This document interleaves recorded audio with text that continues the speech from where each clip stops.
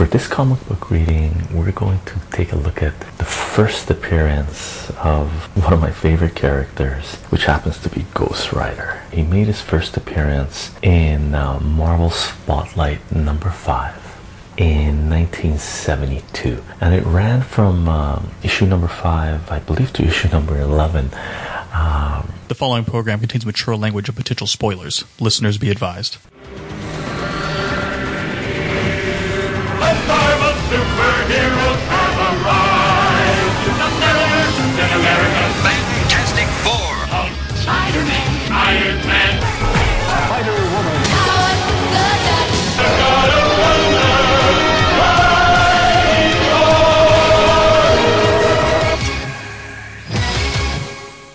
Welcome to the Marvel Superheroes Podcast. I'm Illegal Machine, and with me is Mr. Fix-It. Diablo Frank. And today we're ready to grab this podcast by the pussy.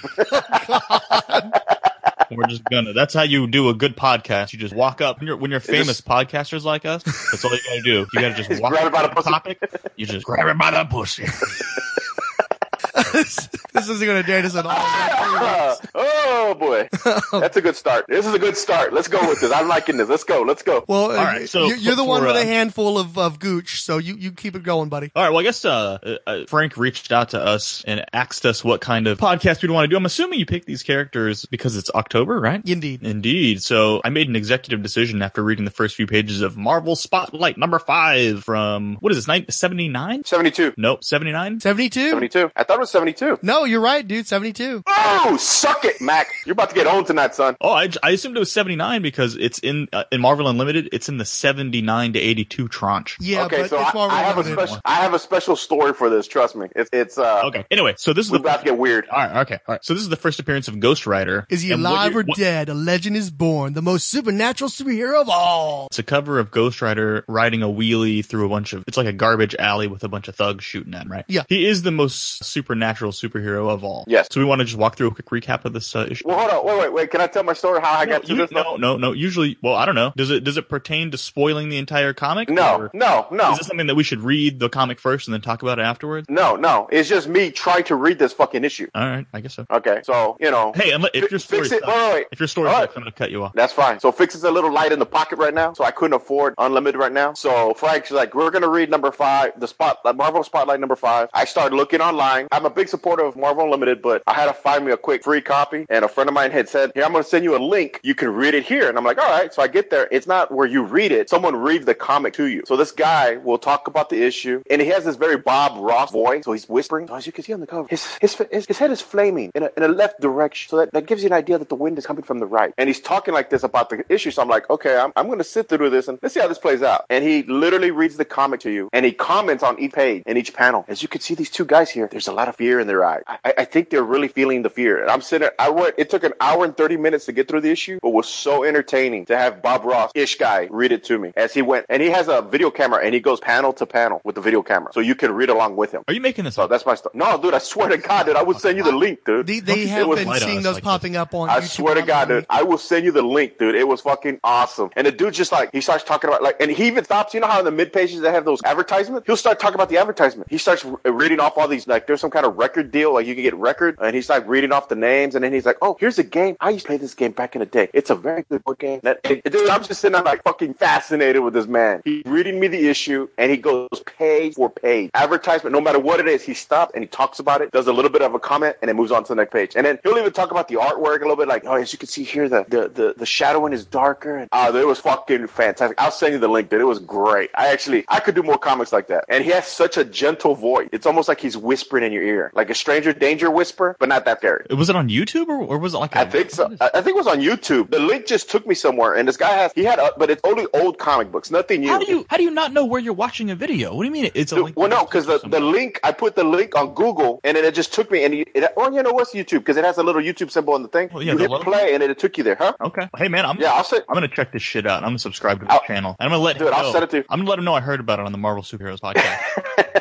Don't But read dude, the he link. was fantastic. I enjoyed it quite a bit. So, okay, Yeah, that's just as much. So I just wanted to throw been that. seeing No that stuff. spoilers, you dick. Yeah, I have been Reading. seeing that stuff pop up lately when I'm trying to research something, especially if it involves videos. I'll see those things pop up. I just don't have enough time to have somebody do that for me, though. It's like, and I do similar stuff like that with the DC Bloodlines podcast, where I'm kind of giving you a synopsis of the story and I'm doing funny voices Yeah. and shit. Automa, Argus, Ballistic, Cardinal Sin, Channelman, Chimera, Edge, Freight Train, Geist, Gunfire, Ackrat, Harry Force, Hitman, Hook, Jam, Joe Public, Loria, Crack, Layla, Lionheart, Loose Cannon, Megabiter, Mongol, Miriam, Nightblade, Output, Pass, Prism, Razor Shark, Rodney James, Samaritan, Shadow Strike, Slick Shot, Smart Shot, Terror Smith. Wow, that's a lot of radical trademark names, and you may not have heard of any of them, but they were all introduced in DC Comics' 1993 summer annuals. Most went on to figure into more stories within their four-color universe. Many earned their own spotlight series, and one became a cult hit from acclaimed creators. While the comics of the 1990s are often derided, for me, as a longtime comic book reader,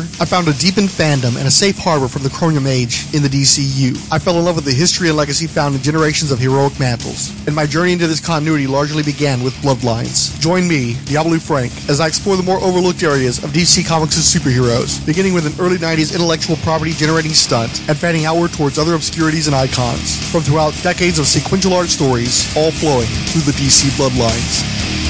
Podcast available on iTunes, Shout Engine, and the Internet Archive. Oh my god, this guy's voice. Okay, you know what? You found it? Look, Mr. Fix-It, I'm fully on board with your story now. This is fucking unbelievable. It's awesome, isn't it? This shit is unbelievable, dude. This dude's my fucking hero, and he reads the comic to you. He's gonna read the entire book, and he's gonna talk about the art. It's an hour. It's an hour and 5 minutes long. It's like a Marvel okay. podcast episode. Yeah. All right, cool. Subscribe. All right. Really? I'm down with this Dude, right now. I'm actually gonna go back and watch some of the. Dude, he's entertaining as shit, dude. Like he talks about it, and the cool thing about it is, you know, he really loves this stuff. Like he's not being snarky or he's not being a dick. But he really does. He really likes this shit. So I'm definitely checking it out more. So it's the opposite of the Marvel Superheroes podcast. Pretty much, yes. Okay. He's a Yang. Why did you just leave that hanging when you just said it's a Yang? He's a Yang?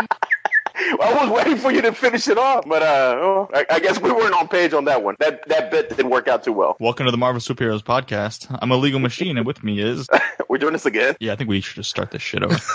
We've gone off the rails that quickly, huh? I think you should take back over, Mac. You have the conch. So this issue basically starts with your...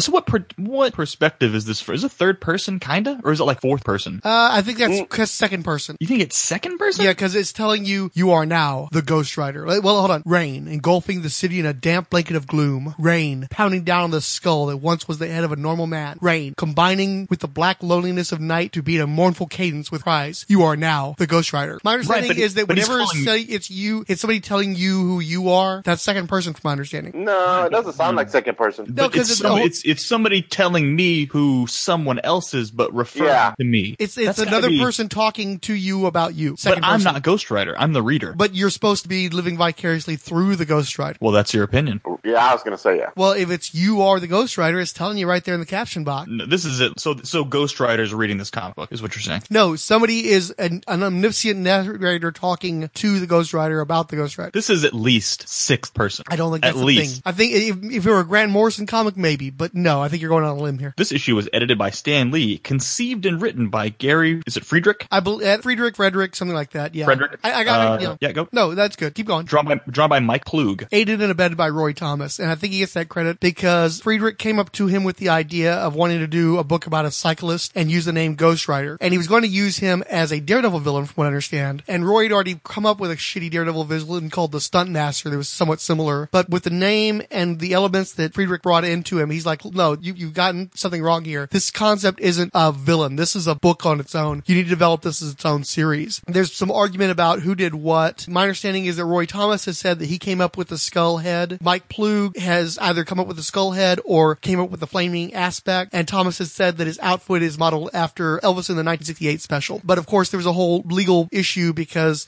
Friedrich was trying to say, no, I created the character. This is my character. And I never gave away the rights to it in a legal fashion. So I want him back. And Marvel and him went back and forth for a number of years. In one instance, he lost the lawsuit and owed Marvel $17,000 and was legally prohibited from selling any merchandise related to Ghost Rider. But more recently, they finally settled that and everybody seems to be good now. Yeah, I was going to say, I remember this one being nasty. Yeah, this was one of the worst of those. I mean, well, they're all bad. I mean, obviously, the Siegel and Schuster families had a really nasty issue with DC for the longest time, too. So basically, this issue starts off with Ghost Rider. He's just riding through an alleyway, right? Just sort of chilling. It's raining, it's a very dark, gloomy night. And he sort of rides by an armed robbery or a mugging. The two muggers realize that a guy on a motorcycle just drove by and saw them commit this crime, and he's the only witness. So they're like, we gotta go chase this guy down. By the way, I want to point out, though, what the big point is saying, Ghost Rider himself does not give a shit that this is happening. He's not out for justice. He's just trying to drive off and not be bothered, and these guys come after him. Yeah, it says, and yet your tormented brain chooses not to see it, so you ride on. Again, sixth person. I'm reading. Hold on.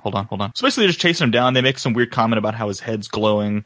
He tries to ditch him through another alleyway. They follow him through the alleyway. He hits a dead end. Even though there's a sign that says dead end beware. What the hell was he thinking driving down there? Maybe for the irony? I don't know. He pulls like a little skids to a stop, and he's like, look, well, since I can't ditch these guys, I'll just see if I can just scare the shit out of them and make them leave. So they come down the alleyway. He does a few like parlor trick basically. Oh, at first he declares himself as the servant of Satan, screams at him, and they're like, what the hell is that? So then he points to the ground and sets the ground on fire. Then they're talking about how you're playing games. He's playing games with us. Drill him. So they start trying to did they ever actually shoot at him? No, they never actually shoot at him. So then he rides this super dope wheelie. I love how there happens to be a sawhorse with a board up against it, just in the right place, just by happenstance. And they set that up like so many panels earlier. The board with the like, I wish they would. There had to have been a panel where he ran over and set that up, right? It's like, I gotta build this dope ramp before these guys come down the alley. I just like seeing him in his leathers, kind of squatting down, getting the board together and stuff. And it slides off. He has to run back real quick and set it back up again because he's kind of clumsy because his head's on fire. Anyway, so he jumps in and it scares the crap out of him. That's sort of where it ends, right? Because then he ducks into another alley and then he turns back into Johnny Blaze. Mm-hmm. In a 4-panel transition, silent. Looks kind of cool. Yeah, except his normal face looks more horrifying than... Right? He's all like, he looks like he has some sort of disorder. No, the artist was Roy Thomas, right? No, Mike Ploog. Who was the artist? Mike Ploog. Mike Ploog, okay. Because I thought the art style seemed very familiar. Yeah, Ploog was actually a big deal back in the 70s. You know how you'll have these guys that are like huge in their decade and then they kind of fall off during the decade and nobody talks about them after a while? I think his big thing was Man-Thing. And so he was having to work in direct competition to Bernie Wrightson. And so he really packed in the detail on that book. And that was sort of his main title. Plus he'd done, prior to this, The Monster of Frankenstein, which looked great. This one I think was actually a rush job because it's nice looking, it's interesting, but it's not up to his standards. Okay. I was just kind of curious. I did like the art style though. Yeah, and he only did like a couple or 3 issues and he was gone. Oh, okay. So now we go back to Johnny Blaze in his apartment and he's basically struggling with, will I ever be free or am I doomed to this dual life, man by day and monster by night? And then he's saying, I got to get my brain off of this. Maybe if I go to work, it'll help me get my mind off of it. And they show him walking in a trench coat to Madison Square Garden. And there's a sign on front that says, Madison Square Garden presents the amazing Johnny Blaze and his Cycle Spectacular, starring Roxanne Simpson and the world's greatest cycle daredevils. So from there, he's in his dressing room and he's sort of reflecting on his origin. So John's all in repose on one of those like psychiatrist chairs. And he's like, oh, woe is me, all the horrible things. And he flashes back to his early days when his dad, Barton Blaze, died as part of this traveling cycle show. And so the guy who runs the show, Crash Simpson. Simpson. Oh, Simpson? Oh. Yeah, okay, Crash Simpson, yeah. So he's like, your father was a brave man, Johnny, and we're sorry he was killed. And since you don't have a mother, something's going to have to be done with you. If you like, you can stay with us, and we'll raise you like a son. Or you can go to an orphanage. I love how he's just real blunt about it. It's like, you ain't got a mother, you ain't got a dad, you can stay with us, and we're gonna pack you off. So. It's a little more obvious than in my right hand is the blue pill, and the left hand is the red pill. But it's more like in the right hand is the blue pill, and the left hand is a pile of shit.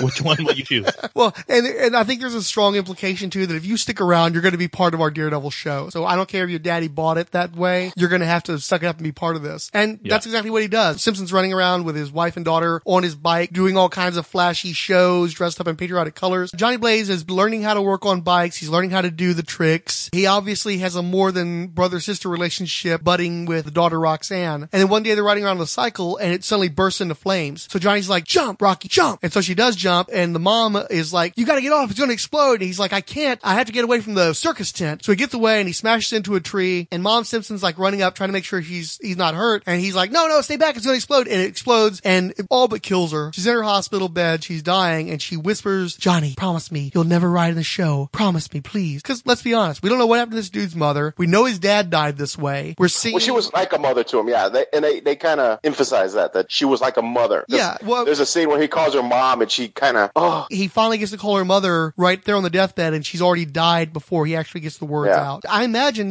she's dying from this shit. We don't know how many generations of people have died from this shit. Maybe she wants to put an end to the damn thing already. And so she makes Johnny make this promise. Johnny keeps his word. He doesn't have anything to do with the show. What's this fucker's name again? Crash Simpson. Crash Simpson. I keep wanting to call him Brock Sampson.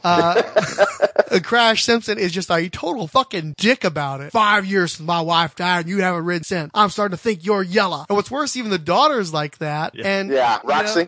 She's a totally fucking enabling her dad's bullying bullshit. But they keep the show going. And then at one point, Johnny finally realizes, hey, I can still do tricks. I just can't do them in the show. So he goes off and he starts practicing and he gets really good at it. And in fact, he's one of the best anybody's ever seen. But the only one who have to see it is Roxy. And so she's the one who determines that he made that promise to her mom, which I don't know why the fuck that was a secret. Why didn't they both know that shit and then lay the fuck off the dude? I don't know. Did he feel the need to keep it as a secret or something? But anyway, she finally silently decides, what I've suspected for a long time. I love you. So she loves him, but he's still not in the show. But at least she realizes that he's capable and he's willing. He's just honoring her mom. And so she fucking finally lays off. So they keep touring this extravaganza. Wait. Okay. Are we not going to address that he starts making out with his adopted sister? Wow, I didn't snap to that. I wasn't picking up on it. I didn't pick up on any romance. I was just like, oh, they're just brother and sister and they're playing around. And then when they started making out, I was like, what the hell just happened? Because there were no hints of any sort of romance before that. That was not shocking to anyone else when they started making out. Well, see, here's the problem is I come into this with some baggage. I've read Ghost Rider comics in the past, so I kind of already knew about the relationship. So I didn't really think about it in those terms. Well, let me tell you something. For someone who hasn't read a lot of Ghost Rider comic books, my fucking jaw hit the floor when this dude made out with his adopted sister, brother. There's not a single outfit this girl wears where it's not just all hanging out. Yeah. I mean, everything's form-fitting or low-cut or what have you, so there's no mixed messages here. She's hot for brother. Oh man. Like that one, on page 12, that one panel where they almost look like they're fucking in front of their dad fully clothed. It's like a zipperless fuck going on here. There's no way he knows freaking Crash is completely oblivious to this. I don't know, man. He might be cool with it. He's kind of, he strikes me as the kind of guy who would tell Howard Stern that it's okay to call his daughter a piece of ass. No, I disagree. I think that Crash is too busy practicing his motorcycle stunting and has no clue what's going on with the rest of his family.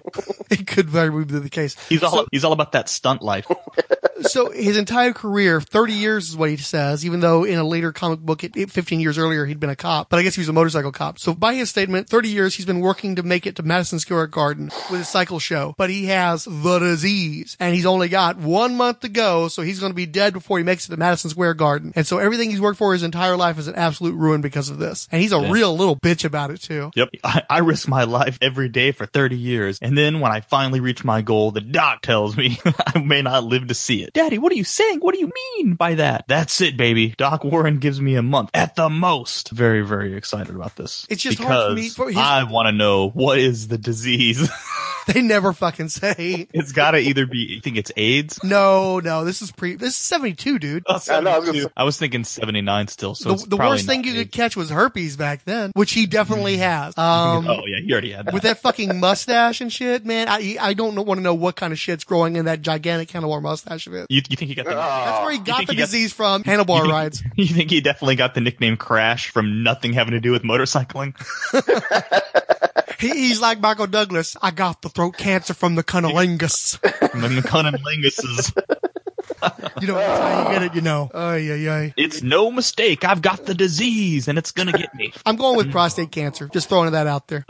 You think it's cancer? Yeah, it's the disease. In 1972, that was the disease. It's still pretty much it's still the disease today. I mean, you brought up AIDS. We've slapped AIDS around. It's not, it's still not good, but it's not nearly as bad as it used to be. But we haven't really gotten shit done with cancer yet. I mean, we're still fucking poisoning people with radiation because it's the best thing we got. Cancer is still the disease. Hey, edit all this super Debbie Downer shit out. I'm about to say, yeah.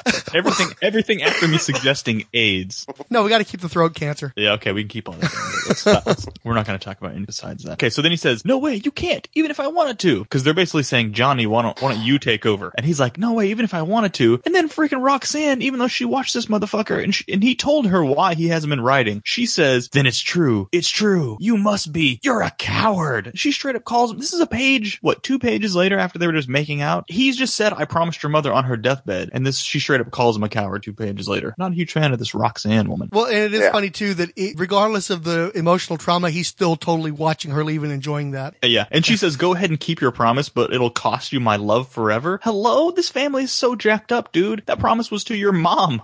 Maybe the disease is like extreme bipolar disorder because the emotional lability of these people is off the fucking scale. So I just got to go through these 3 panels. She says, go ahead, keep your promise, but it'll cost you my love forever. And then Crash says, so you're going to let me down even in the end. Get out of here, boy. Please, just go. And then immediately the next panel, this isn't even a page turn. The next panel says, but you cannot go. Not when they need you. Still, there was no one you could turn to. No one except, and then it's Johnny Blaze exclaiming, Satan! With an exclamation point. And he says, yes, this is the only way. And even though I'm afraid, and then it does an ellipses, and it says, since childhood, you'd read of him and the miracles he could perform. Now you are ready to face him. And he says, oh, appear, oh, Prince of Darkness. Your humble servant beckons. This is literally, you would normally save that for a page turn, at least. At least. At least. This is on the same page. Let's not forget the part where he's got a pentagram painted to his chest as well. On the burning goats. Yeah, he's got a burning goat skull with a pentagram on his chest on the same page. This is unbelievable. It's definitely a neck break change of pace. I'm telling you, dude, from page 11 to page 13, this fucking comic book goes off the rails. He goes to kissing his adopted sister, to Crash has AIDS, and then fucking he's worshiping Satan with a pentagram on his chest and a flaming goat skull, dude. Like, I can't even handle this shit. Yeah. This is when I texted you, we are talking about this comic book. You were like, I'll take any suggestion you guys want to take. There is no more suggestion. We're talking about Marvel. It's we're talking about Marvel imperative. Spotlight number fucking 5. Holy shit. Anyway, so then we have the page turn, and he's kneeling in a pentagram with the flaming goat skull, and it says, through time eternal, through endless space, I beg thee, journey to this place, which rhymed, which I thought was nice. Dope rhymes there. It was a dope rhyme. But it looks like the pentagram is in blood, right? Because it's bleeding down his chest on page 14. In all of these Gary Friedrich stories, because he has like a whole Satan over that we'll have to get to, it's always like a thick red pentagram, and it's always filled in, so it looks like a sheriff's star for some reason. So anyway, he says, he's talking about Satan. He's bargaining with Satan. He's like, I ask only that Crash Simpson be spared from his deadly disease, which is killing him. And then Satan reaches out with his weird phantom hand and says, it is done. But be warned, one day soon I will return to collect my fee. As quickly as it began, it ended. I love that Mike Plug has taken the Satan, and he's converted Kirby Crackle into Crotch Crackle, because he's got like his whole goat lower half with all these black, blobs, but they're kind of like rectangular, and you just know that's like he's woolly, and it's gross, and it's creepy, and it totally sells the demonic nature. I like too, they never show you his face. It's always in darkness with the impression of horns. Yeah. That is definitely a very cool shot of Satan. But his Kirby bubbles are terrible throughout this whole thing. And in that like second page, when he shoots like that finger of fire at those guys, he has a weird Kirby bubble on that too, and it's just not. It looks like a leopard print, like he shot a leopard print at them or something. It's very bizarre. They're a little bit more Ditko Dot. Okay, so where do we go from there? Frankosaurus? You took it back over for like a page and a half. Yeah, but that was a freaking hardcore couple pages. Look, man, I'm getting over something too. You're not the only one who's been sick, all right? Jesus.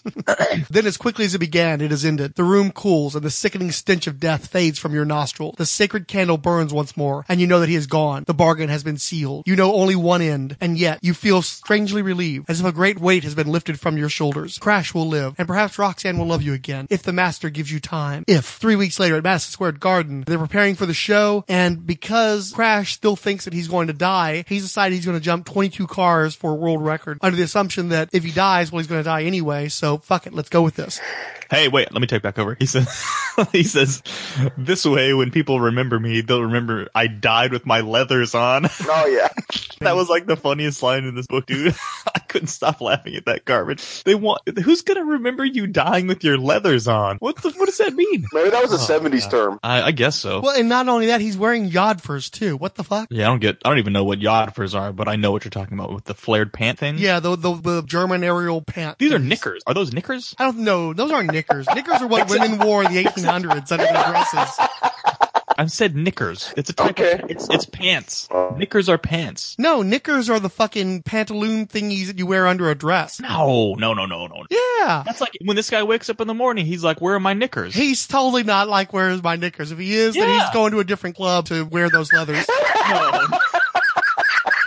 He definitely wants to know where his knickers are in the morning. All I know is I think that the disease, those aren't jod furs. He's just got growth coming out of his back end there. Whatever he's been doing, it's had an impact on him physiologically. I think it's dope. He's totally going to jump 22 cars, though.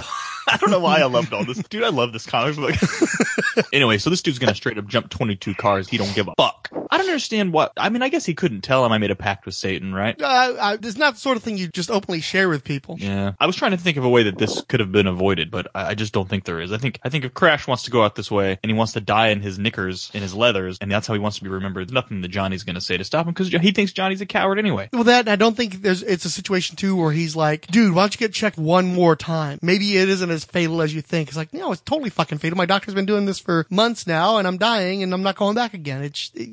That's something I could actually buy. So here's another. So anyway, Crash like rides by on his motorcycle and he gets a thumbs up, and that's some sort of way to like show Johnny that he's forgiven or whatever. Or that he does still care. Right. So then he takes this jump, dude, and if I count correct on this next page, he clears exactly 1, 2, 3, 4, 5 fucking cars.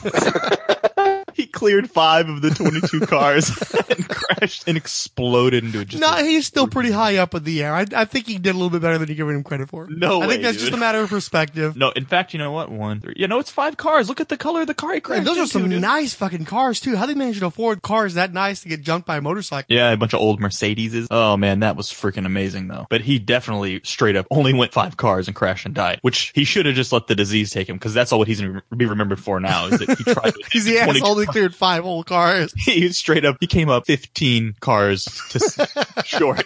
Oh my god, dude. Which also goes to show you that I don't think Johnny's such a good mechanic, because the first bike he worked on burst into flames and killed his mother, and the second bike he probably worked on didn't even make it over 5 cars and crashed and exploded into a ball of flame. I do think there's a lot of crash motorcycles over the course of this series. You may be onto something. Yeah. Let me take this sip of this water here. At any point, do you want to compare this to the movie? No, absolutely not. Well, especially because if you're talking, we're going to lose you in like 5 seconds anyway. So we've kind of, given up on that. Yeah, well, anything you don't You want have not lost me. anything you want to do, we're not going to include you in, because we're not going to be able to hear you. Yeah, I don't know if you know it, but you were gone for like 2 or 3 minutes there just now. Yeah, No, I'll tell you, someone keeps calling. Here we go again. we lost you again, dude. Here's what you need to do. First of all, are you listening? Are you listening? Okay, fucking living room. Your internet connection's better. Jesus Christ. Are you on your wireless right now? No, dude, I'm charging my phone while we do this. Shit. Well, I'm just telling you right now. Ever since you went into your bedroom, because your camera's on, I've watched you walk all around your house.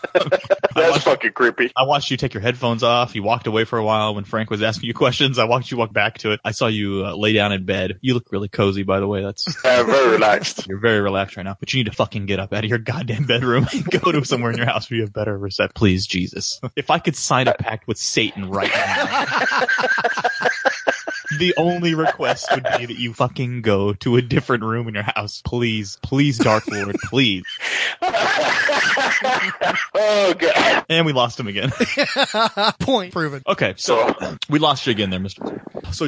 So Johnny goes, all right, fuck this shit. Not only am I going to be responsible for the death of my my adopted father because I did not maintain a bike properly that he could make it more than 5 cars, I'm going to then Nor show negotiate a favorable contract with Satan. Right. Why did you have to put all those qualifiers in when you were freaking telling Satan what you wanted? Then I'm gonna do the jump and complete it and make you completely forget Crash Simpson ever existed. You can't even let him die in fucking peace. He just wanted to go out and have the headline the next day showing that Crash Simpson freaking died in a ball of fire. Instead, the headline is Johnny Blaze jumps 22 cars on a suspiciously working motorcycle. And not to mention over that red spot where Crash landed initially. Yeah, So that's not what he did. they're He like jumped hosing the shit down still, What he really jumped was 22 cars, 1 motorcycle, and 1 dead burning body. That's what he actually jumped. In Guinness, that's what it's going to list. They'll have a little asterisk for fine details. So anyway, that was backfire number 1. Backfire number 2 is that when he lands, she's like, how could you do that after Dad died?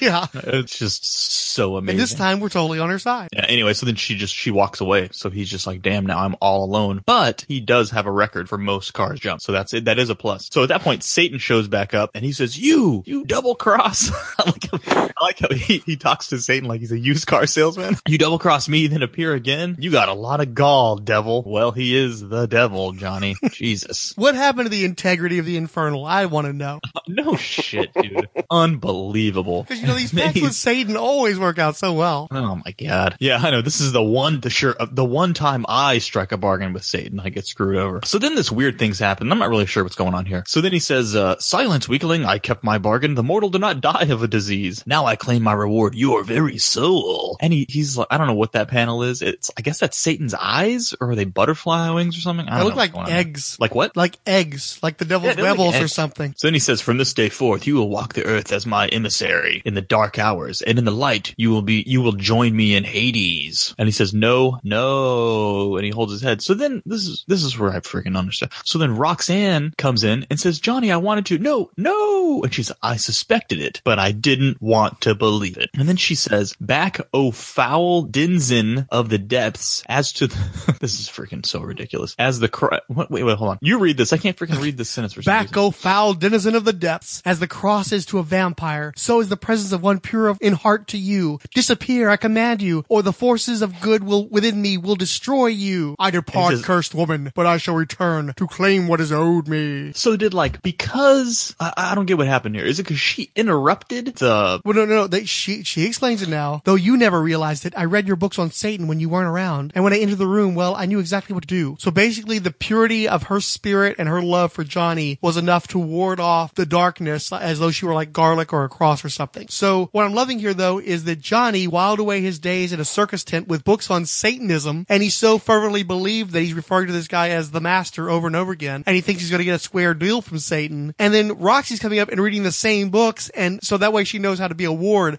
How the fuck is he even doing this shit? How does this happen? Was there like somebody in the circus that was a Satanist too and is like giving him the books? How did we get to this place? Well, I know, but my other thing was that if she interrupted the spell that Satan was putting on him, how is he still go? That's what I'm saying. So is that why? I mean, okay, so we can just finish off the rest of this and we can talk about this crap. So basically, he just is about to go out and ride a freaking motorcycle and his head bursts into flames. He's like, oh shit, fucking Ghost Rider. That's basically the end of it, right? Yeah, pretty much, yeah. Okay. Well, And the setup of the initial stories is that he turns into Ghost Rider every night. Yeah, and so he's still he's Johnny Ghost Rider by Blaze. He still has the conscience of Johnny Blaze, but he spends all of his time trying to avoid people so they don't connect Ghost Rider to Johnny Blaze. Like, what I don't get is like, so he doesn't do Satan's bidding? No. Right? And is that because she interrupted in the middle of the whatever he was doing to Johnny Blaze? Yeah, something they play with later on in the series is that so long as she loves Johnny, he is protected by her love, and therefore he doesn't lose any more of his soul, and he has access to Satan's powers to try to combat Satan's efforts to clinch the deal. Got it. Okay. So that squares me off then with the rest of this, because I was like, well, what the hell? Did she interrupt it and he's not Ghost, and he didn't get the curse, but he did get the curse because the head still burst into flames, but he doesn't do Satan's bidding, so what the hell's happening? So he's sort of in this purgatory limbo zone, right? Yeah, Ghostus Interruptus. Okay. Hey, what did you guys think about this issue that I thought was fucking amazing? I enjoyed it. You want to elaborate a little bit? Biting commentary there, Mr. Fix-It. So had you ever read, Mr. Fix-It, have you read a lot of Ghost Rider comic books, or have you read any Dan Ketch, Johnny Blaze? That's a very good question. I did read that when they reintroduced them in the 90s. The Dan Ketch stuff? I watched the movies, read some of the more current stuff, the Jason Aaron run with Ghost Rider, where they were showing future Ghost Rider, and they're all different. Well, there's multiple Ghost Riders, different era Ghost Riders, but like I said, if this was an inkling of how the Ghost Rider was written in the 70s, I would definitely read this stuff more often. Well, they actually did like the original Ghost Rider series back in the 90s reprints of these books. Yeah, that's when he fought the X-Men, didn't he? I don't know. You got me there. No. How about you, Mac? What Ghost Rider have you read? I haven't really read anything. I mean, I think I read some of that 90s series because, the Texeria stuff looked so awesome. I don't remember any of it. I just remember Ghost Rider looked freaking awesome. And I still think that's still the best version of Ghost Rider. Not the Johnny Blaze stuff. No offense to Johnny Blaze. But that Dan Ketch stuff with that awesome motorcycle that I think still looks freaking amazing today with the flaming wheels and everything, and the chains and everything like that. To me, that's still peak Ghost Rider. But other than that, I haven't read any of this stuff. I haven't seen any of the movies. I don't care to. But but I really enjoyed this issue. Except I don't know if I really care about his relationship with Roxanne. You know what? I'm not sure if I care about that. But I like this issue on its own. But I don't know if it drives me to wanting to read more about Johnny Blaze or anything. What about you, Mr. Fix-It? I mean, what about you, other guy on the podcast whose name is Frank Diablo Frank? Actually, I had a fair amount of exposure to Ghost Rider in the late 70s, early 80s. For some reason, those comics would find their way to me. I've read a handful of those issues, and some of the early ones I got to read when they were doing the reprints in the 90s. Everybody loves the visual. Ghost Rider looks so cool. I mean, he's a flaming skull in black leather on a motorcycle. That's an all-win situation. But the actual series is kind of terrible. I mean, the adventures are extremely rote. They repeat themselves over and over again. He fights terrible villains, and he spends too much time fighting like regular cops and regular bikers. So he's like totally outclassing them. There's no threat there really. And then of course they start the series with him fighting frickin' Satan himself. So it's kind of hard to downgrade from there. And instead though, he spends a bunch of time fighting like Daredevil villains. He fights Stuntmaster, who keeps popping up and he looks terrible. But because he's a bike themed villain, they keep using him. Deathstalker, the Gladiator, the Eel, just awful villains. And then he gets Pastepot Pete at one point, and he even steals from Daredevil's supporting cast. Karen Page quit working at the law office for a while and tried to become an actress, and he was a stuntman in the movies at that point in time, and so they had a near romance as well. Really? Yeah. Karen Page? So he just keeps borrowing from specifically Daredevil's. It's like Daredevil didn't have a deep bench back in the 70s, so the fact that he's loaning all these guys out is kind of sad. But then when Ghost Rider would try to create villains, he'd do guys like the Water Wizard and Manticore and Malice. I think the only two that come to mind initially from the first few years of the book that I liked were the Orb, who was this dude who wore this giant helmet that looked like a big eyeball and he mesmerized people. Him I liked, and he was actually the Enforcer, who I know best as a guy who got killed by the Scourge early on. He got started in a Ghost Rider book. But you had this weird range where the Ghost Rider would be fighting Satan in one issue, and you might appreciate this, Mac. I think it was issue 8 or 9, because they totally fucked you over. They put the Hulk on the cover. It's Ghost Rider versus the Hulk. And then the book was late, so the entire interiors are a reprint of the issue we just talked about. No Hulk whatsoever, except a blurb at the very end saying Hulk's in the next issue. And so he fights the Hulk and he wins. And the way he beats the Hulk is he creates so much fire around the Hulk that it sucks up all the oxygen and knocks the Hulk out through deprivation. I think I remember that comic. That kind of sounds familiar. Yeah. But most of the adventures are just boring. It's just him riding around on a motorcycle fighting lamos. Then the very next issue, he ends up going up against some bikers that are supposed to be like the Hells Angels. They do everything but actually call them the Hells Angels. I think they're actually called Satan's servants. And there's a leader of the group who's this curly redheaded guy who seems to have some sort of mesmerism powers, and he is trying to kill Ghost Rider initially, but eventually changes up and tries to kill Roxy. And the reason why he's doing this is because it's actually Crash Simpson who's possessing the body of this redheaded guy, and he has to kill his daughter to sever her connection to Ghost Rider so that he can get out of hell. So that shows what a terrible dad this guy was. Apparently he was reading the same Satanism books as Johnny was as a kid. So God only knows what kind of weird fucked up shit was going on in that childhood. Eventually, it's like 3 issues and 10 pages into the... Wait. Was there a I learned it from watching you, Dad moment? There ought to have been. But no,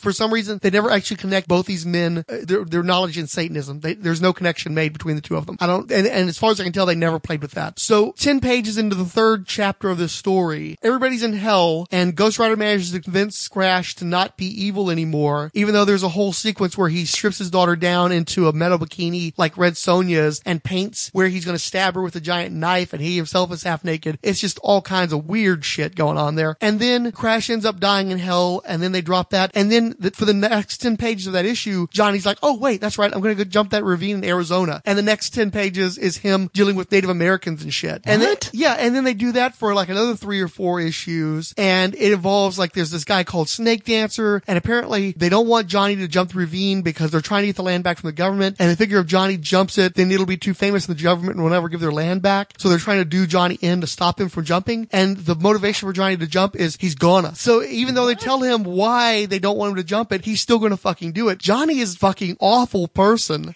And then that leads into a whole thing where they introduce the son of Satan, and it's just this great big mess of Native Americans and Satanism and sacrifices, and it just completely goes off rails in a bad way. So I'm glad the creator Gary Friedrich, he left the book in order to start up Son of Satan, and it helped for him to be gone because the book was a fucking mess the whole time he was doing it. I like the idea of Ghost Rider. I like the visual. I can enjoy select issues of the series, but the book was so consistently bad. I mean, just to give you an idea, for the first 2 years, they had different writers and artists on seemingly every issue, and most of them were like really bad. He always got like the lowest rung artists, like Don Heck, George Tuska, I'm trying to think, Frank Robbins, all the guys, the old guys guys from the 70s that just scrounged for assignments. So people were really happy when Don Perlin came on. It's like, yay, Don Perlin. And he did the book for a long time. And they were just happy to have that level of consistency of art, that Don Perlin standard.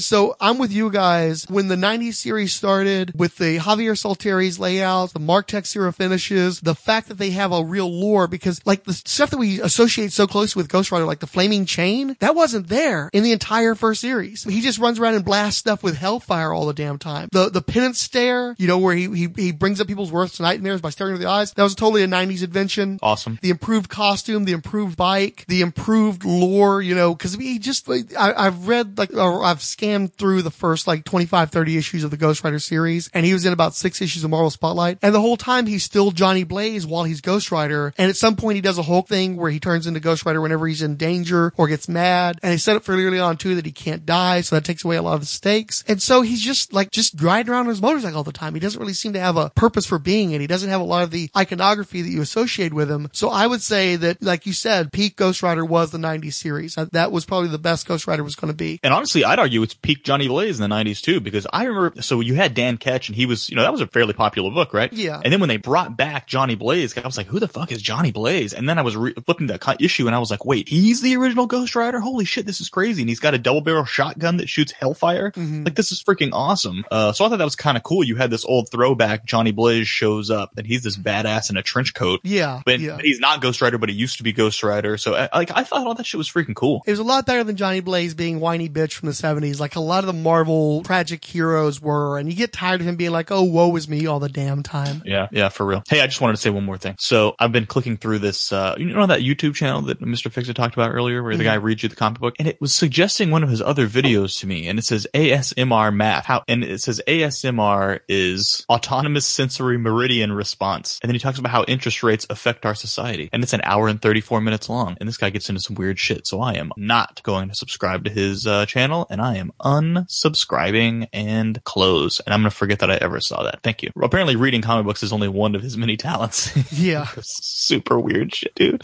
Okay, sorry. It was kind of an interesting channel, but then he started talking about all this Marxist bullshit. 1 star. 1 star. Swag flu. Fuck you, swag flu.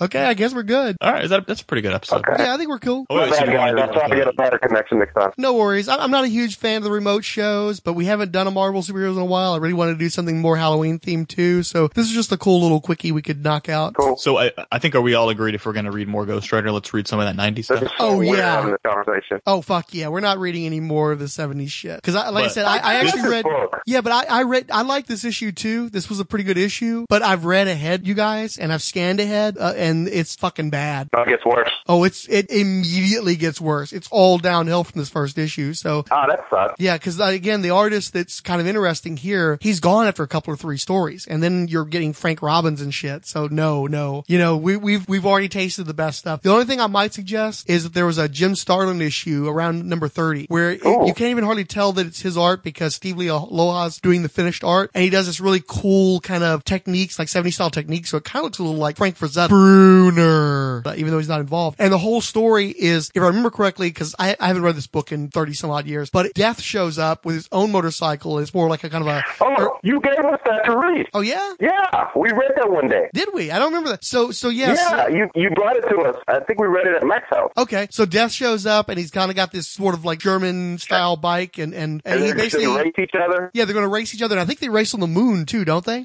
I just remember them like in the mountains and shit. Yeah. And so they're going to do 3 races and there's going to be 3 prizes. And I remember at one point there's a little girl imperiled in the middle of the night in this desert environment, but it's just cool seeing, Ghost Rider versus Death itself riding a race. That's the kind of shit that Ghost Rider should have been doing all the time, but that was like a cool one-off. I don't remember Was any of there this any, shit. I don't know what the hell you're talking about. Notable writers on the book. No, there's a bunch of different writers. Tony Isabella had an interesting run where basically they introduced Jesus Christ as a supporting character in the series. And so, What? yeah, so Jesus H. Christ himself shows up and helps save Ghost Rider at various points from Satan because Roxy's no longer enough to ward him off. And then what happens? I just after any time that Ghost Rider have like a sidecar and Jesus rolling in it. Jesus in my Oh my sidecar. God. That would have been boss. So actually, I pray to God that was a scene and that'd be awesome. well, Dude, and he turns like his finishing move, he turns water into wine and like spits it into the skull fire to make like this huge inferno. right. So he's like breathing fire. Oh. Trademark Marvel Superheroes podcast. Right. So what Tony Isabella does, he's building up this story arc over a course of about 2 years, but it's only about 12 issues, where his intention is for Johnny to eventually take the hand of Jesus, finds redemption through Jesus, so that Satan no longer has power over him. And Jim Shooter was involved with the editorial process, and he was so offended by that whole story arc that right before it goes to press, he stops the presses, rips up the book that they'd produced, and does a new story where it turns out that the guy who everybody thought was Jesus was actually another devil in disguise, trying to mislead Ghost Rider. And Tony Isabella quit the book immediately, and he said that in his entire career, one of the top 3 most arrogant acts of an editor that he's ever seen in his career. Jeez. Which is the kind of shit you hear about Jim Shooter. So every time you defend Jim, then you hear a story like that, and you're like, fuck, Jim Shooter, dude. Yeah, I agree. That's just totally what you would expect from Jim Shooter, which unfortunately sounds like we lost a good story out of that. But I don't know. I'm still not a huge fan of Jesus as a supporting character in Ghost Rider. How about this? How about fuck you? I want to see Jesus and Ghost Rider freaking side by side. Another thing that's weird though, for a period of time, Wendy and Richard Peeney of ElfQuest were supporting characters in the book as well. I know what that means. Do you know the comic ElfQuest? Yeah. Yeah. The guys who created that book were supporting characters. I think it was Tony Isabella actually wrote them into the series. Holy shit. So they just called him the friend? They didn't call him Jesus Christ? He looked like Jesus. He acted like Jesus. And at one point they do show him crucified in, the classic, with the robes or whatever he wears on the cross. But they never actually explicitly say that he's Jesus. But it's really, really obvious he's Jesus. This is what amazing. book is it? What's that? What book was it? Ghost Rider. Oh, really? Yeah. This is a side question. Has Jesus ever been introduced to any other comic book universes? Yeah, he's popped up in a number of times. I remember there was that one Rob Liefeld comic where I think Jesus and Zeus got into a throwdown. And it's a Marvel book or a DC book? No, I think it was Awesome Entertainment or one of the... No, those don't count. I'm saying the big 2. Has any of them ever introduced Jesus as like a character? They've had a lot of messianic figures and Jesus analogs. I'm having trouble recalling a specific instance, especially one that's any more overt than this one. I think that this is like the biggest moment in Jesus comic history for mainstream DC Marvel type books. Yeah, because I know the independent books will do something like that, but I was wondering if one of the big 2 had gone, taken it to that level. It would have to be in the 70s. They just like this kind of shit only happened in the 70s. Mm-hmm.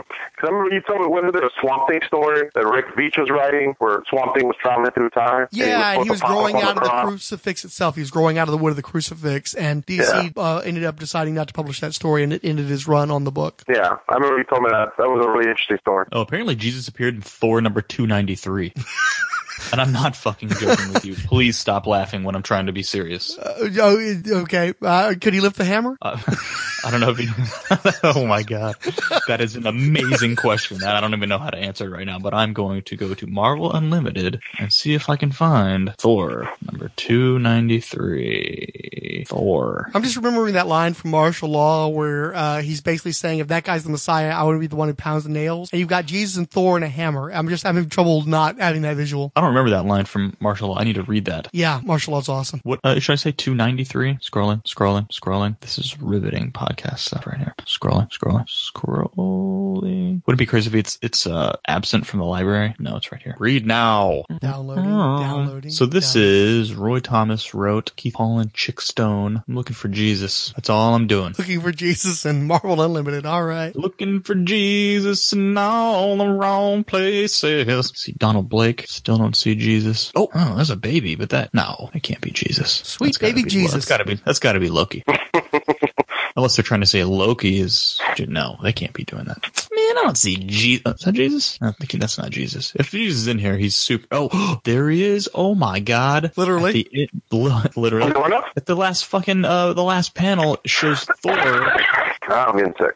It shows Thor, and what's the floating eyeball? Is that I don't know which weird god that is. Yeah, I'm crossing the streams. I'm picturing the Emerald Eye, so I'm in the wrong universe. What do you see there? That another ass arm is flaming for. Very good. Now gaze down at the earth below, so far below, yet in another place as well. A single scene shall suffice, I trust, more than any other to reveal to you the time, the era of the events just witnessed. There, son of Odin, now do you know when that earlier other Ragnarok occurred? And it's a picture of Jesus in the manger with freaking it's the what do you call it? The manger scene. You know what I'm talking about? Nativity scene. Jesus.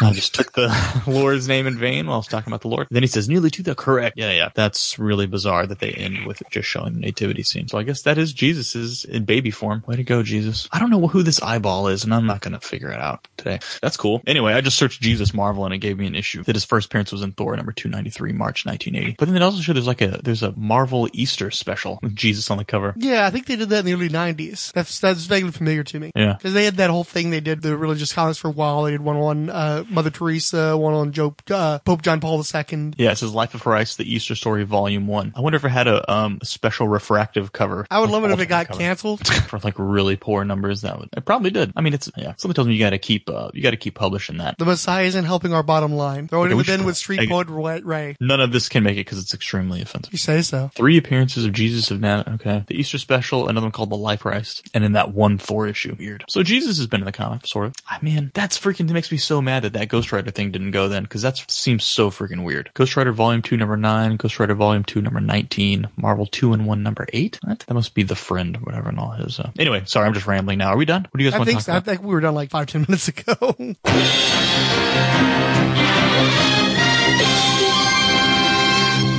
We received Facebook likes from Grant Richter, Ryan Daly, and Ali Batts. A new Google Plus follow from The Hammer Strikes. WordPress blog follows from Buddy2Blogger. WordPress blog like from Glennet Mansura. New Twitter follows came from Brent McCluskey, Cami Pham, Casey McCullum, Christian Vind, Delon Baumgarten, Dave Asprey, DC Comics Talk, Dean Weathers, Drim at DrimTGI, Epic Film Guys, Gazette Man, Geek Yogurt Podcast, Leonard Kim, Matt Dusk, Mike McLarty, Troy Spinner, Toon Moji Help, Written Sins, and Zaki Hassan, and Paquita Trotamundos, who's been a guest here a few times, and who somehow I managed to miss. If you've ever followed the podcast and I haven't given you a shout out, let me know. Sometimes these things slip through the cracks. We received Follow Fridays and variations thereof from Adam Blackmoon, who listed us among his Wednesday Warriors and Saturday Squad, Diego M. Cerrero, the Film and Water Podcast, Son of Cthulhu, who asked what's up, Can't Get Over the Goodness at Rolled Spine, at Relatively Geeky, and at Coffee and Comics Blog. More words from Superman, Captain Marvel, Treasury Comics, Unearthly Visions, who listed us among his Phase-On Visionaries, and Warlord Worlds. We got the retweets from Comic Reflections, Epic Film Guys, Firestorm Fan, The Hammer Strikes, It's Plastic Man, King Size Comics, Giant Size Fun Podcast, Professor Alan Middleton, Randy Caldwell, and Raven M. Fields, plus Twitter favorites from Andrew in Belfast, Cinemystique, Delon Baumgarten, David Fior, David Galair, David Golding, David Taylor 2, these are the Daves I know, these are the Daves I know, Glenn Walker, Horror by Proxy, Jake and Tom Conquer Podcast, Julia Clavian, Carl Disley, Movie Source Rex, Nethead, Oscar Blue Devil, The Park Fanatic Podcast, Rabbit Stew Comics, Ryan Daly, Sean McLaughlin, and Steve Lieber. That guy drew a bunch of Hawkman comics I read, which featured continuity from Aquaman comics I read. They were by the guy before him. And finally, the Merry Marvel Marching Society, the 108th Sage, Ange, Bone Dragon Comics, Cash Flag aka Al, Chris Sheehan, Coffee and Comics Blog, Comics Social Club, Darren and Ruth Sutherland, Dr. G Nerdologist, Eric Mannix, FKA Jason, Gold Mind Productions, Good Times Great Movies Cast, Keith G. Baker, Kevin Dodgy, Martin Gray, who noted his Greer Bliss on the Tiger episode, Mikey Flash, Monsters and Mystics, Pam Bahia, Pietro Blacksamoff, Poop Culture Podcast, Odell Abner Dracula, Richard Field, Ryan vs. Frankenstein at Positively Nerdy, the Silver and Gold Podcast, Son of Cthulhu, who just said love, Superman Captain Marvel, Senate Alias Scarecrow, Trucker Talk Podcast, Oof Died Fry Hole Yeah, Unearthly Visions, Warlord Worlds, and the Xenozoic Xenophiles Podcast. The Marvel Superheroes Podcast is in no way affiliated with or endorsed by Marvel Entertainment. All characters mentioned and audio clips employed are believed covered under fair use, with no infringement intended against their copyright holders. The views expressed in this podcast are assumed legitimate, truthful, and solely possessed by the speaker.